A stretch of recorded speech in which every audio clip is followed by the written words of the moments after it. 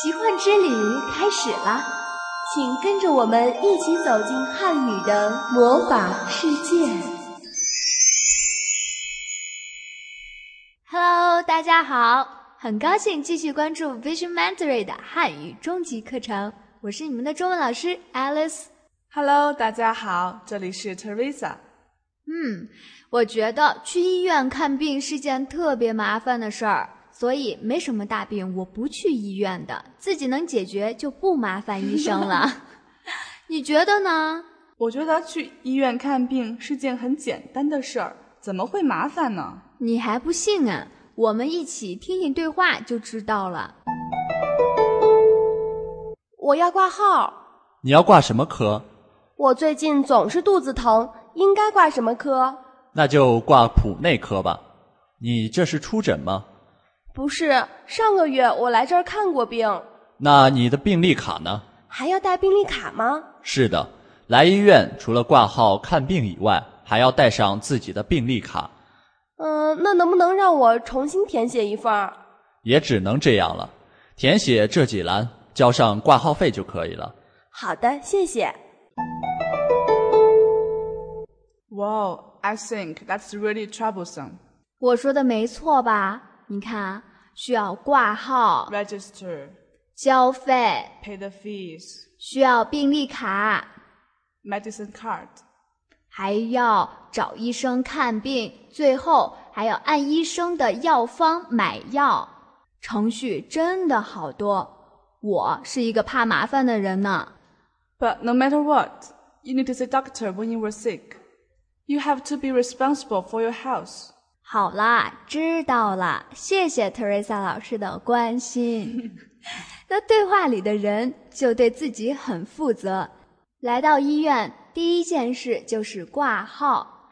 医生问他挂什么科，他说我最近总是肚子疼，应该挂什么科？ If I translate the word 科, it should be department in a hospital. So how many we have? 据我了解啊，一般分内科、外科、五官科、妇科、儿科、皮肤科，还有肛肠科。那每一科还分得更细致呢，比如这个内科又分为消化内科、呼吸内科、肾内科、血液内。好啦，再说我们这节课就要结束了。Shall we continue our class? 好吧，好的，不好意思，说的有点忘情了。那医生建议他挂内科，接着医生又问，你是出诊吗？出诊？意思其实很简单，就是问他你是不是第一次来这里看病。So here, 出 means initial or first time. 诊 means see doctor. 出诊 means it is the first time you see doctor.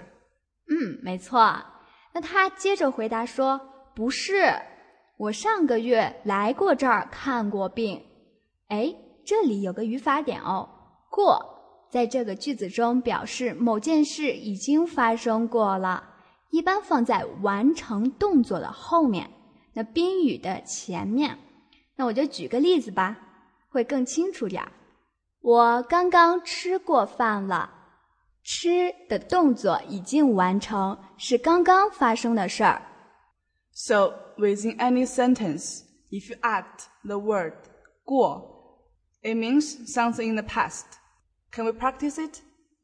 其实这个不难啊，只要在动词和名词中间加一个过字，就可以表示事情已经发生。那我们做点练习吧。Okay.If I want to say, watch movie. 看电影。Watch the movie. 看过电影。Swimming. 游泳。Swam. 游过泳。Loving someone. 谈恋爱。Loved someone. 谈过恋爱。Learn Chinese. 学汉语。Learned Chinese.学过汉语，是不是很简单呢？大家学会了吗？那就再听一遍前面的对话，回顾一下我们刚讲的内容吧。我要挂号。你要挂什么科？我最近总是肚子疼，应该挂什么科？那就挂普内科吧。你这是出诊吗？不是，上个月我来这儿看过病。Here we mentioned we need to bring the medical card. 一般比较正规的大医院是需要病人拿病历卡的，就像是一个人得病的档案一样吧，方便医生对病人以前病历的检查。如果是第一次去看病，是要办病历卡的，以后看病会更方便些。But how come this is not the first time she see doctor, but she still need to have a medical card? 因为医生说来医院除了挂号、看病以外，还要带上自己的病历卡。但是呢，他不知道要拿自己的病历卡，所以就要重新办一张。那这里又有一个语法点需要大家仔细听了，除了什么什么以外还要，除了什么什么以外还要。 To translate directly, it means apart from, we still need, and. 是的。那对话里说，除了挂号、看病以外，还要带上自己的病历卡。Apart from register, see a doctor, you still need to bring your medical card.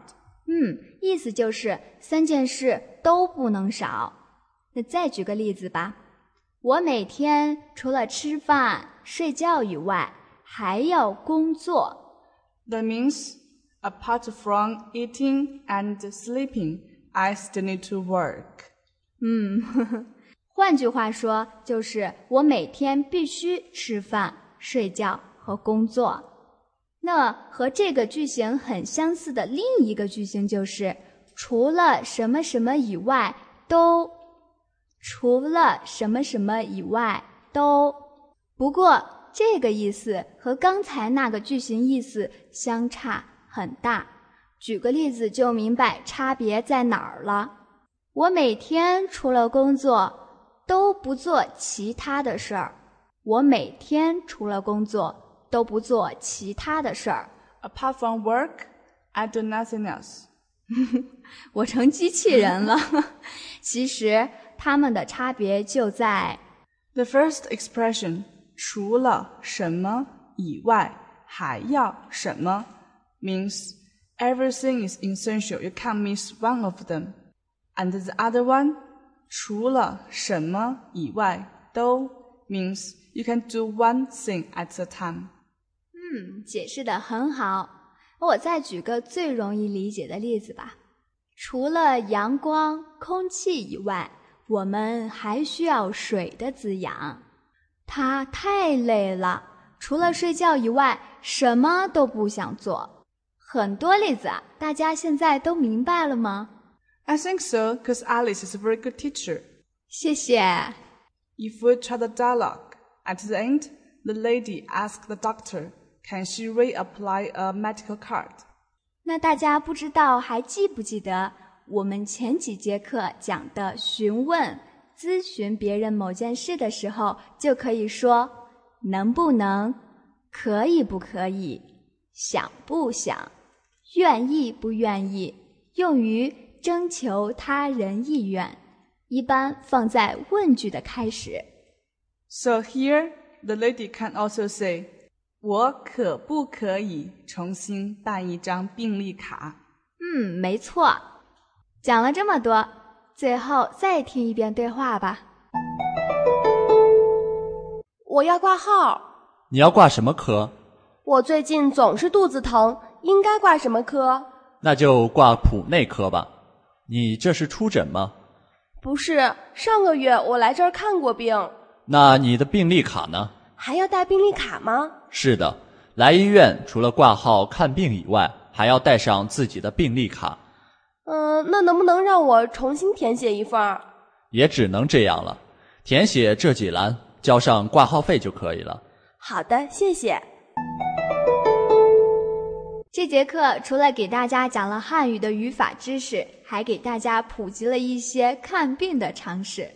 这节课除了给大家讲了汉语的语法知识以外，还给大家普及了一些看病的常识。